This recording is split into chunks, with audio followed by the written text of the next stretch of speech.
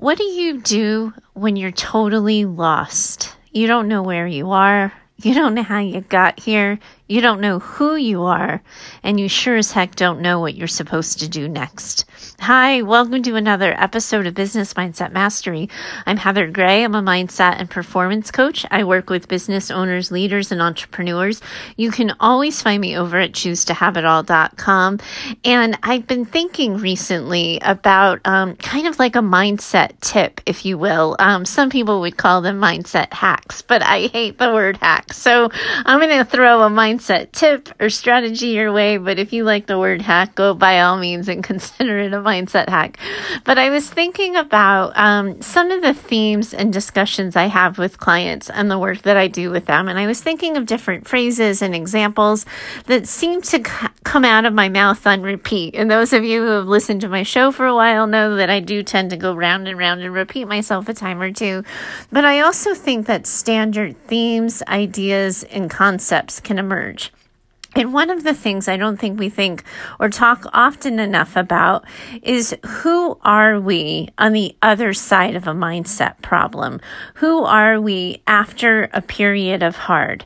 A lot of times when people do a huge chunk of work and they've figured out their block, they've figured out their resistance, they've moved past it, they pushed to the other side, they found resolution, and they've solved all the problems, that's when they start to get crippled with self-doubt again. That's when they start to be like, I don't know where I am. I don't know who I am. All of this stuff is coming my way, and I'm really not sure what I'm supposed to do.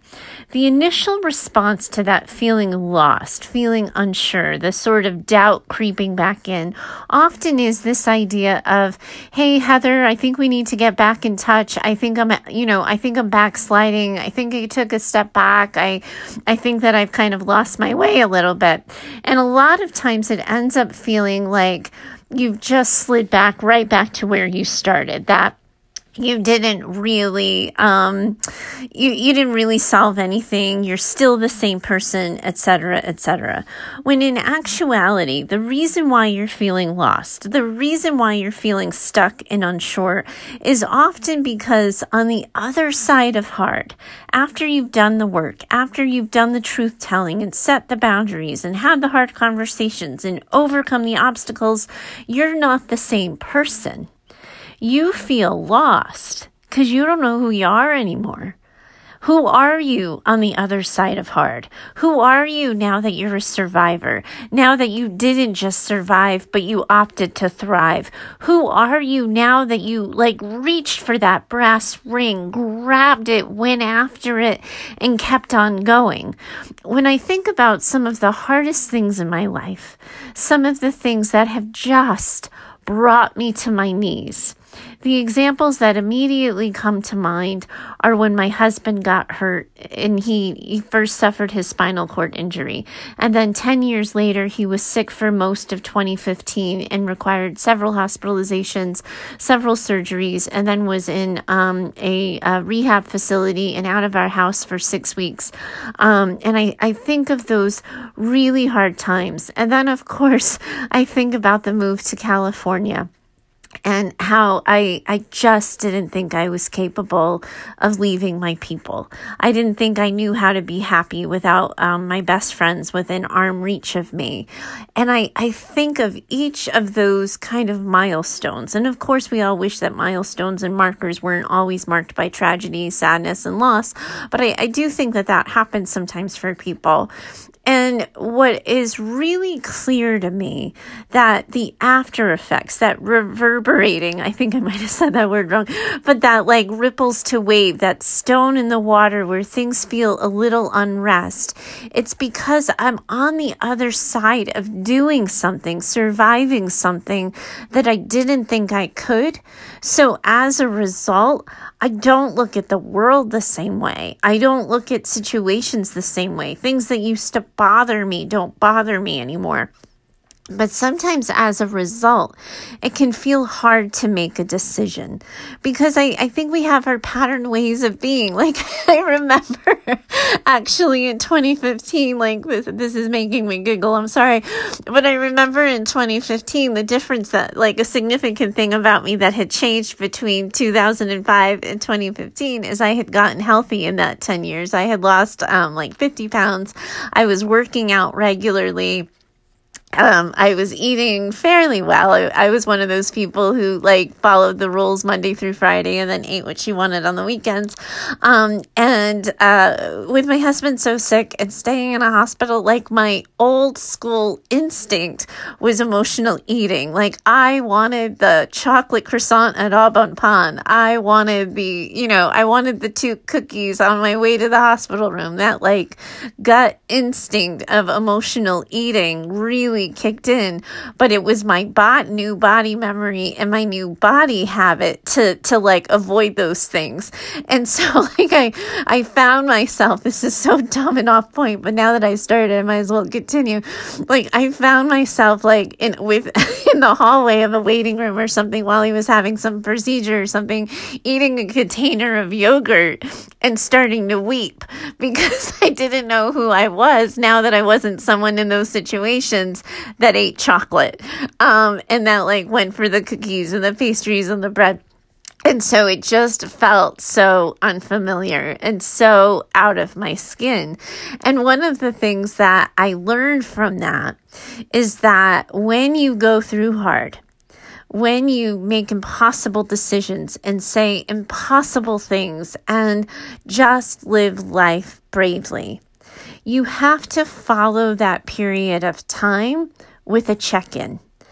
And you've heard me say on repeat on this show, like, know who you are, know how you move through the world and the way you want your life to be and choose accordingly. But I also think that sometimes we can't do that kind of work by sitting and thinking.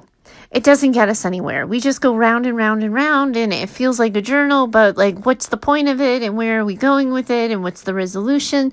Sometimes we have to do something that reminds us of us.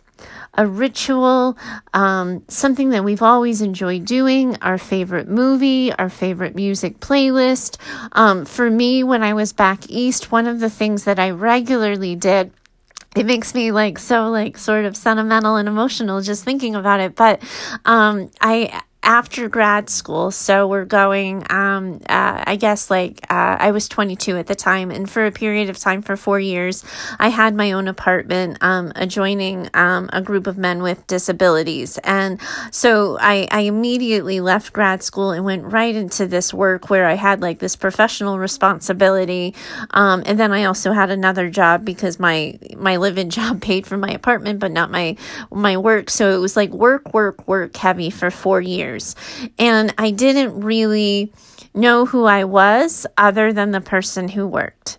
And then when I was 26 or so, I guess, I stayed at that job for about 4 years. So when I was 26, I finally got out of that job and moved to my own first apartment with no other responsibilities like a normal person might do, where they just live and go to work and they don't live at work and then also work.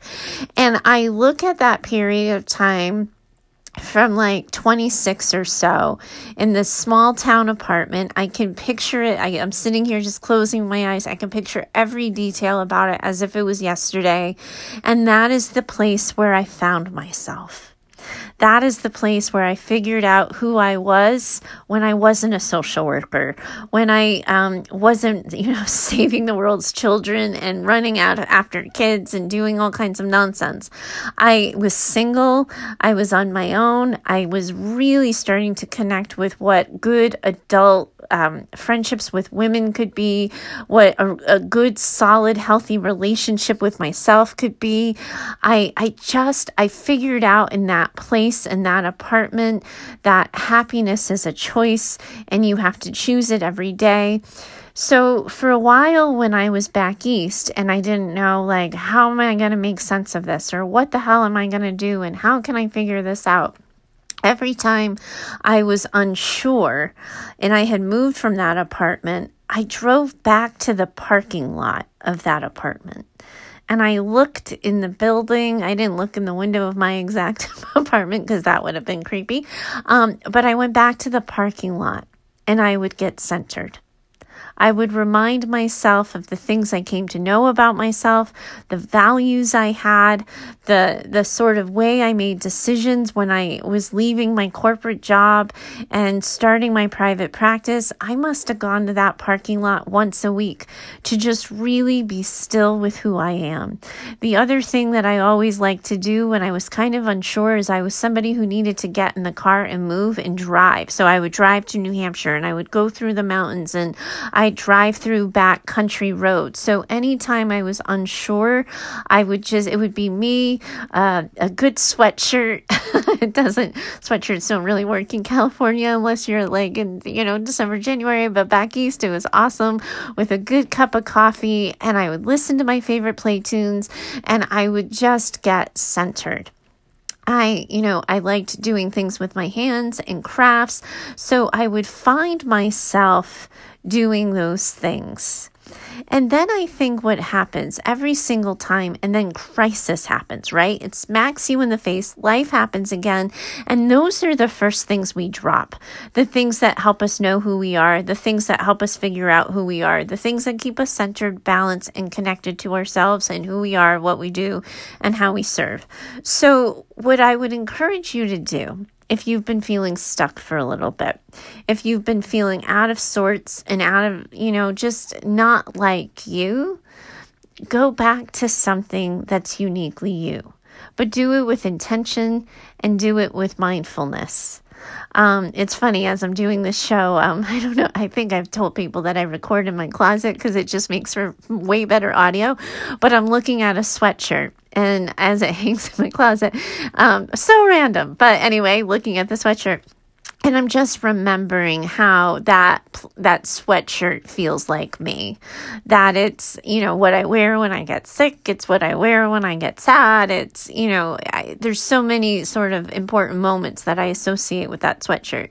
So I want you to think about, what do you associate with you? What do you associate with coming home, figuring you out? What are those things? It might be an activity. It might be a ritual. It might be a food you like to eat, a movie you like to watch, music you like to listen to. But if you are feeling disconnected from you and totally lost and unsure and stuck, remind yourself of who you are. Get back to you. Don't worry about personal development. Don't worry about being positive and seeing life on the sunny side of the street. Don't worry about any of that. Just get back to you. Who are you? So that you can have that moment of, oh, there you are. There, oh, right, I lost you for a second. There you are. And then when you reconnect, it's my hope, my belief, my bias, and my prayer that you might get a sense of what it is you're supposed to do next. Thanks for having this conversation with me. I really enjoyed today's episode, so I certainly hope you did too. Sometimes these shows get a little self-indulgent, and I worry that there's no value for anybody other than me. But I really hope that you take a moment to get back to you. Thanks for chatting with me today. If you have a question about your life or business and you need my 2 cents on it, I would love to hear from you. You can always find me over at heather@choosetohaveitall.com. Thanks so much for today. I look forward to talking to you next time. Bye for now.